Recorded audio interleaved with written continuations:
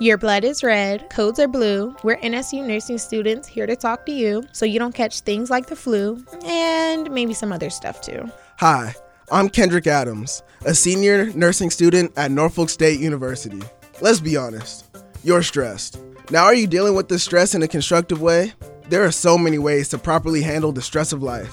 Some things to improve stress are to start an exercise program, meditation, journaling, and even getting outside help.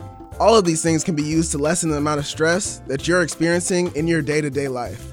By reducing stress in your life, you lessen the chances of experiencing high blood pressure, diabetes, and heart problems. You will also help your sleep. And who doesn't love sleep? And please, don't be afraid to use a support system to give you some relief from your stressful life, because taking a break isn't always a bad thing.